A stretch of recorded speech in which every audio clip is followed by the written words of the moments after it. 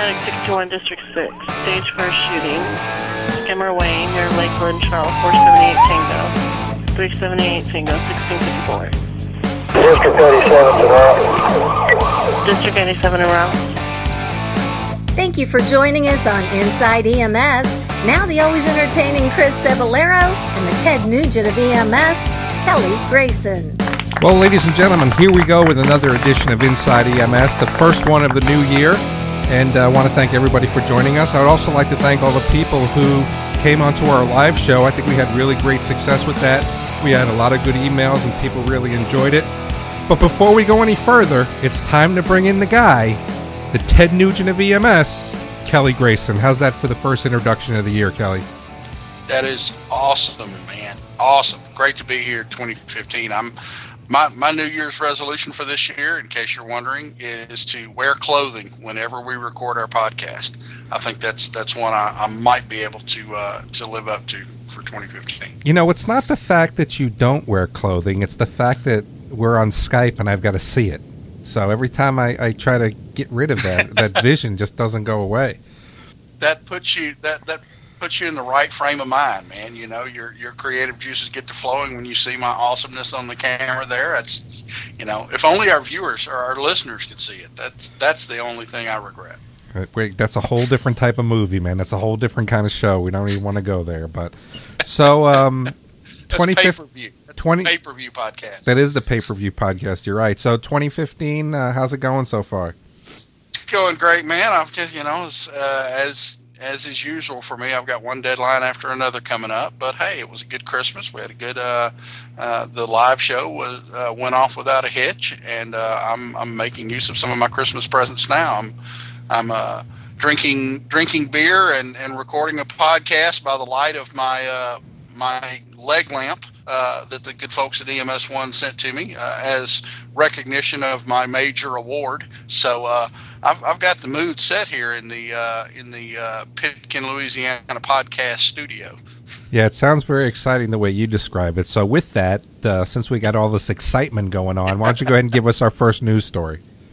There is a story here out of Wisconsin about firefighters and police getting new training in dealing with Alzheimer's and dementia patients. There were some instances there from the story from the Green Bay Press Gazette. There were several recent assaults on officers, firefighters, and police officers committed by people suffering from dementia, and they're learning to take different approaches to calls involving these seniors. And rather than, in dealing with people with altered mental status, I've always said that, law enforcement, God bless them, that's a pretty blunt tool for dealing with people with behavioral issues. And not that they behave inappropriately, but they don't have training for people with mental disorders quite often, and dementia patients being one of them. So those types of calls can escalate and get out of hand and have bad results for all involved.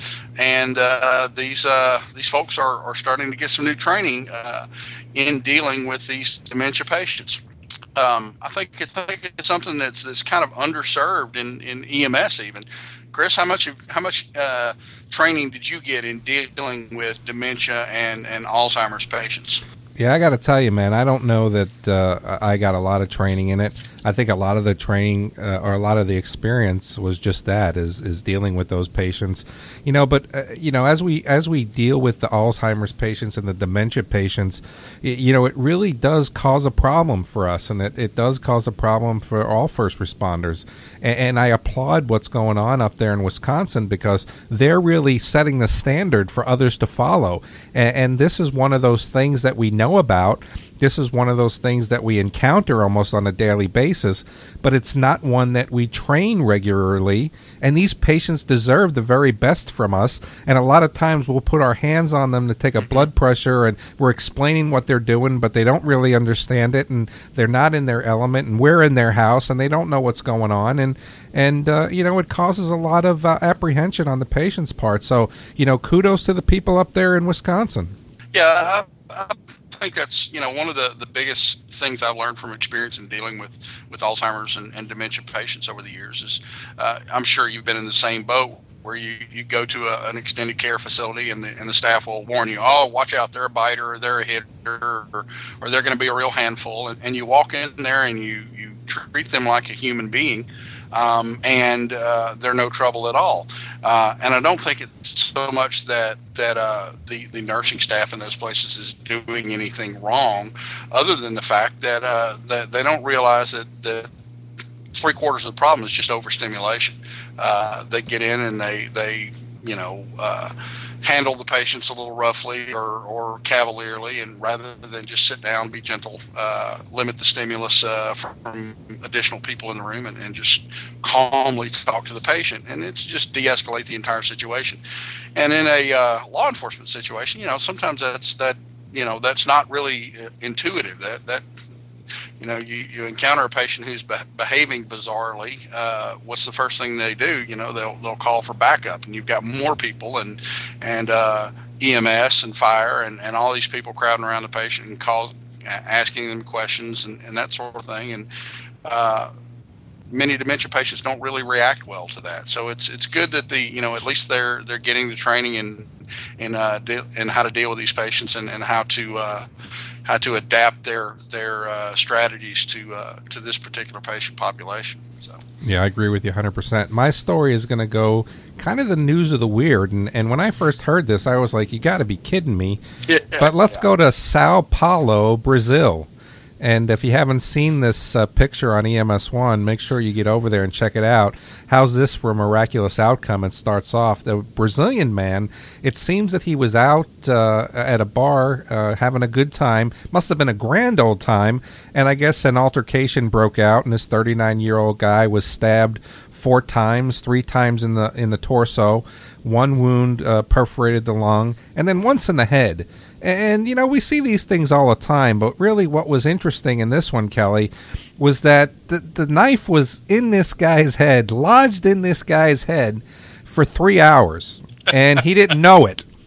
And it's the whole process of maybe he was in shock. I'm sure there was some adult beverages on board, but that's got to be some headache, and 4 ibuprofen isn't taking that away.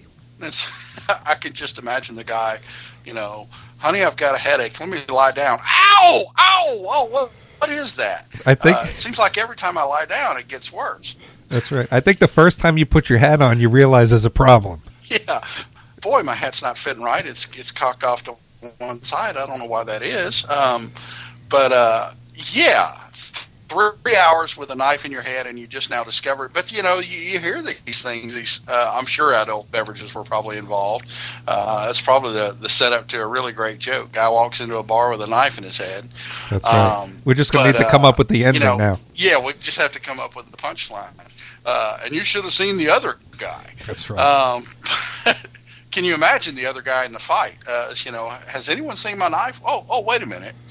But if you look online, you're going to see that this knife was really impaled deep into this guy's skull, and I don't even know how he survived. I mean, because this was really, check it out. I mean, they've got a really great 3D shot of it, and I just it really is miraculous. But we appreciate these opportunities to have stories like this, because it's just unbelievable. And how do you treat that? Can you imagine if you arrived on scene? How do you treat somebody with a knife in their head? I don't remember. You put a tourniquet on their neck? I mean, what do you do? I think you go back to, you just stabilize in place and don't remove the impaled object. That's for sure. But this is one of the things I love about EMS. Everyone else occasionally gets to experience in their lives deja vu. But only EMS gets to experience Vujade. That's that sensation you get when you feel that nothing like this has ever happened before. This is a first-time event. You're seeing it for the first time. We get a few of those. I dealt with patients, or I had a couple patients killed by an ostrich. I've dealt with a man who walked around at a construction site with a 10-penny nail in his head for 4 hours before he realized that he had had it in there. Someone dropped a nail gun and it hit him on the helmet, and he raised his head and cussed at the guy who dropped the nail gun and went back to work. It wasn't until he went to take his hard hat off that he noticed that, my hard hat is nailed to my head. How odd. That's right. But a knife, that's kind of hard to miss, man. That tops my story by a wide margin.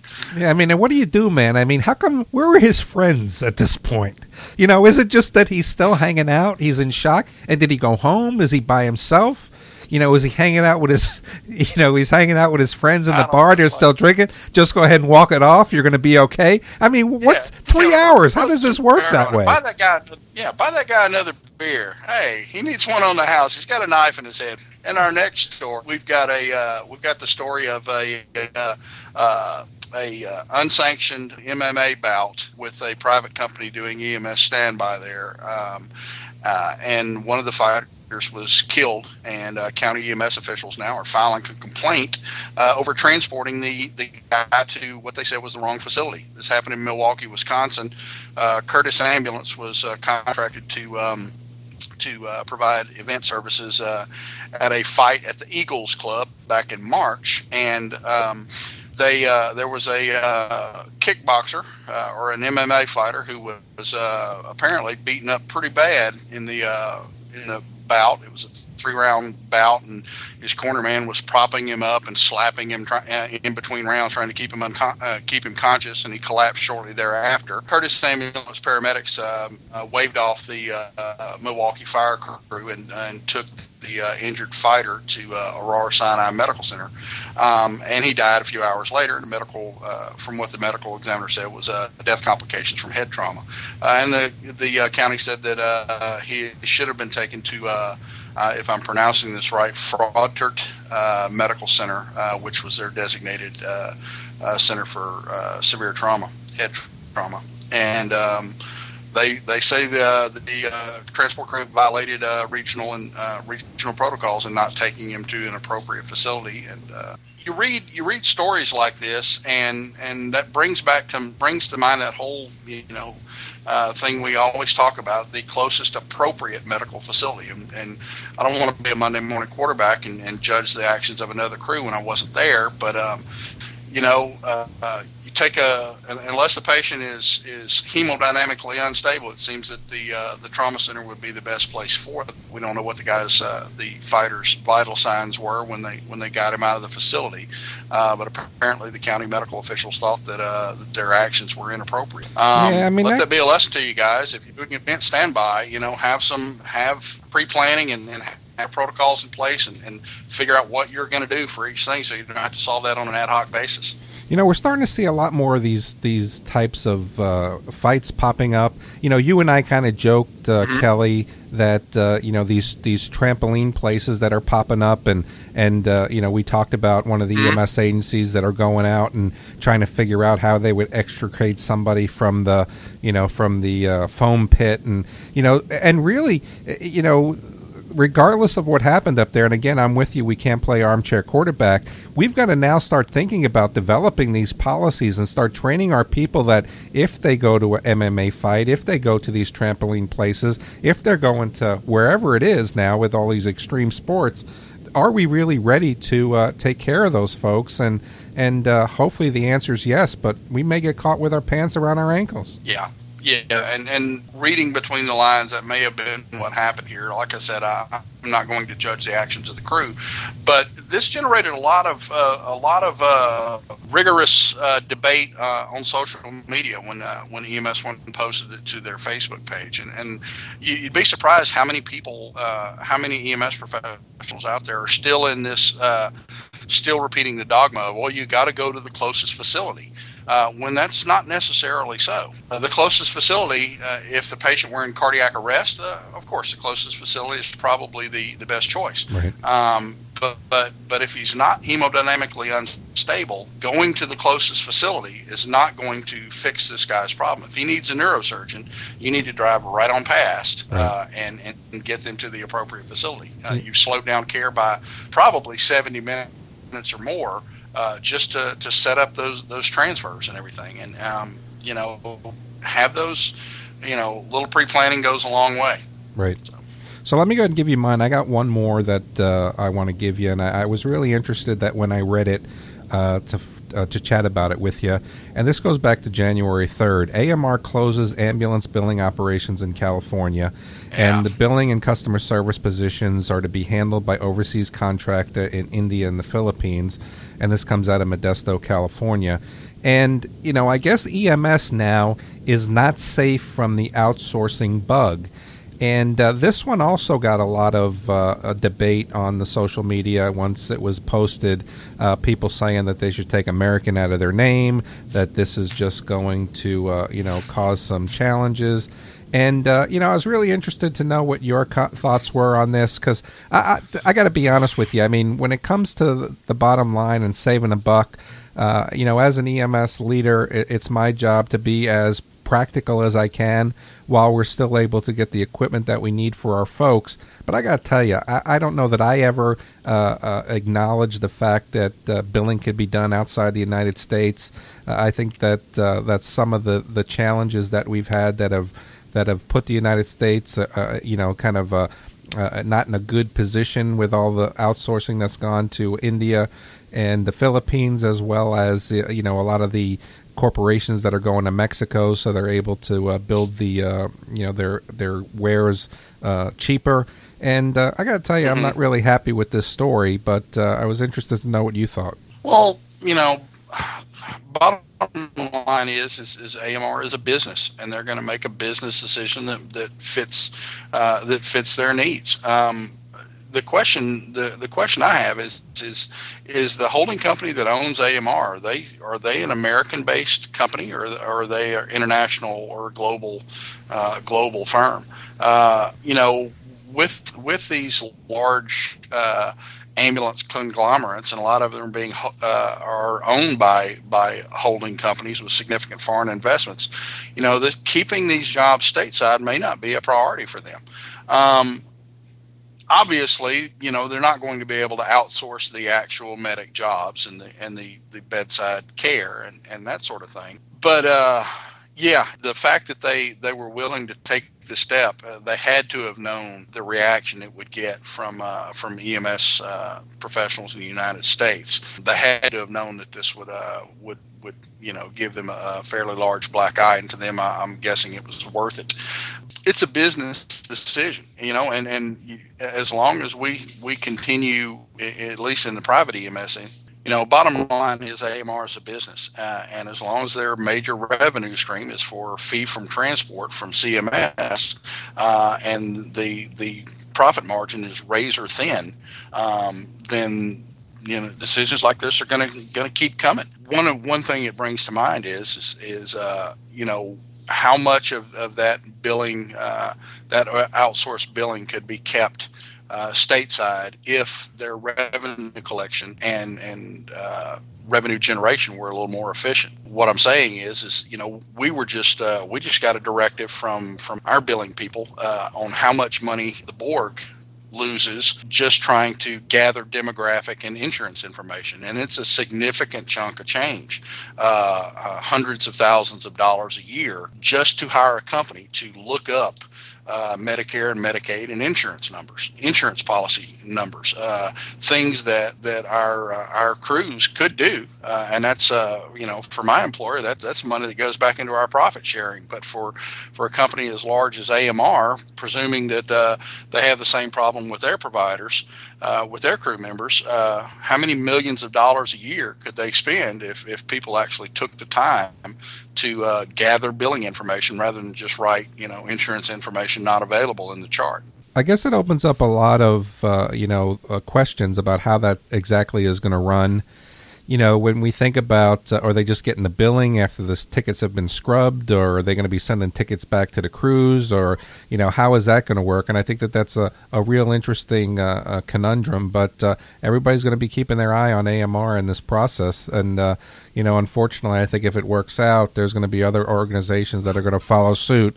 We're going to have to, see how that works out and see if it's the future. But let's go ahead and transition, Kelly, and talk about our clinical issue. Let's do it. When we think about the clinical issue, it's all about delivering the best patient care that we can. And I think that there's been a paradigm shift over the past few years, and I've certainly seen it when we first started to get our electronic charting. It seems that we're not putting the patient in the patient assessment anymore. And it seems that we're spending more time with our computers, and we're spending more time, we've forgotten the introduce yourself. We've forgotten the let's get down on the patient's level. Let's go ahead and let's go ahead and tell them what we're going to be doing before we do it. And it seems that we've gotten more robotic with our patient assessment rather than it being really personal. It's become very, very technical. Well, and it's not just limited to EMS. It's all across healthcare. Yeah, especially in the hospitals and in physicians' offices. If you've gone to see your doctor lately, chances are the conversation and the history was taken over looking over the top of a laptop computer. Some of that is to some of the blame you can shift directly to the government for tying so much reimbursement to electronic health records, and the fact that most of these EHRs are written by IT geeks with no concept of how people provide health care, so they're not really intuitive interfaces. But as far as EMS goes, what I see is these kids are graduating from paramedic school with no real concept of how to talk to another human being. That, and they suffer from analysis paralysis. It's much more comforting, and it's much easier for them to look at a machine and ask a question here and there rather than sit down on the side of the bed and take a pulse. And hold a patient's hand and actually get a history from them. That's something that, I don't like to call myself old school, but I learned how to do all those things before the technology was available to me. And that's still the focus of my assessment. My division of duties with my partner, I always have an EMT partner, is that I talk to the patient, I gather a history, and they do the assessment. But the first thing I do is walk in and say, "Hi, I'm Kelly with the Borg, and this is my partner Rebecca, and we're going to be taking care of you today." And shake hands and introduce yourself. The thing is they don't. I think part of it is they're unsure of themselves, and they haven't had enough patient contacts to realize that the most valuable information you get is gleaned from the patient history. They're all about the technology, and we say things like treat the patient, not the monitor, but we only pay lip service to it. I can't tell you the number of assessments I've seen by paramedics done with where the vast majority of the history questions were spoken facing the cardiac monitor with their back to the patient. Right. When in reality, I only put those machines on when I need information that's going to affect my treatment, and a whole lot of information can be taken from that global survey, and just sitting down and shaking someone's hand. Something I stress in my classes from the very beginning of EMT class. Right. Walk up to the patient, introduce yourself, shake hands, and get what you can, and see how much information you can get just from that simple initial interaction. What's the patient's mental status? What's their skin tone? What's their skin color? And that sort of thing. I think that there's a lot that goes into this, and one of the things that I try to instill with folks is, what's the best skill that you have? And a lot of people will say IV skills or intubation skills, but it really is your patient assessment skills. And when you can listen to a patient's heart and hear an S3 gallop, and that what that's going to lead to, or you can put your stethoscope on somebody's lungs and know what's going on in there, But I've learned more on those medical calls and talking with patients than I learned on any other gunshot, stabbing in the head, trauma calls that we've ever had. And I think we've got a lost art here. And, our purpose was to establish a rapport with somebody. We have a short amount of time to establish a rapport, to give them the best care that we can and get them to the hospital. And it just seems that, and the stories that I read and the peers that I talk to in the United States, it seems that we're making our patients numbers more than we're seeing them as patients. And we really have to get back to the fact of, talking to them. And it really comes back. And I ask this question all the time. Would you want to be treated by you? A lot of times it'll raise an eyebrow and people will say no. Or would you want to be treated? Would you want the way that you treat people to have your mom treated that way. But I think that's a big telling thing. Would you want to be treated by you? And we have to remember that one of the worst calls that I ever investigated was a person came to my office and they said, I want to complain about a crew. And they went pick up my dad. He had chest pain. And he wanted to go to this hospital. They wouldn't take him. They didn't put him on a monitor. They didn't start an IV, and he was having an inferior lateral MI. Now, usually, I would investigate this call from start to finish. I would look at how it was dispatched. I would look at how they routed to the call, so on and so on and so forth. Because if this part was bad, then this part must have been bad too. But I didn't investigate this one iota, and the reason for that is this was an employee complaining about another employee. And the point that I want to make with this story is we don't know who we're treating. And in this case, one of our paramedics was treating the father of another paramedic, and she had to come and complain about his care. That was the worst complaint I ever got in my career. Oh, yeah. You get so many, you never know who's watching. But we often see these new medics come out of school, and their approach to assessment is the shotgun approach. Throw every diagnostic test we have at them, and hopefully we'll catch something, and one of them will be appropriate. My approach has always been just the opposite. Take a good history and physical exam and only use the diagnostic tools available to me if they're going to alter or determine my care in some way. I don't do a blood glucose on everyone. I don't put a cardiac monitor on everyone. I don't do a 12 lead on everyone. I do 12 lead on things that might be cardiac etiology, including, the ambiguous things like the weakness and the respiratory distress and the sudden onset of nausea and vomiting, things like anginal equivalents. But ultimately, I'm not going to use my machines until I have a good idea of what is going on with the patient. You see these, for example, you walk in for your respiratory distress call, and the patient's got this extensive history of CHF and COPD and all these kind of things. One of the best things you can do to determine whether you're dealing with CHF exacerbation or COPD is walk in, say hello, and shake hands with the patient. Skin's warm, probably dealing with COPD exacerbation asthma. Skin's cool and clammy, probably dealing with acute pulmonary edema and CHF exacerbation. But that's simple a thing. Skin signs, how the patient reacts to you, all those sorts of things are simple little things that we often take for granted, but tell us a wealth of information about the patient if we would just take the time to gather those things. We spend way too much time pecking at a clipboard and inputting things on a monitor and staring at squiggly lines when what we should be doing is smiling to someone and talking to a patient. What is it that Tom Dick said in his book? People don't care how much you know until they know how much you care. Yeah, exactly. We lose sight of that fact. We need to put the patient rapport back into the patient assessment. And I guarantee you the patients don't know and don't care if you're Tom Bouthelay, EKG Yoda, or if you're an airway wizard, or if you can have memorized the PDR and can spit out any drug formulary and all the indications and contraindications. They could care less. What they care about is whether you seem concerned with their welfare and whether you were nice to them, and if the ambulance ride was smoother.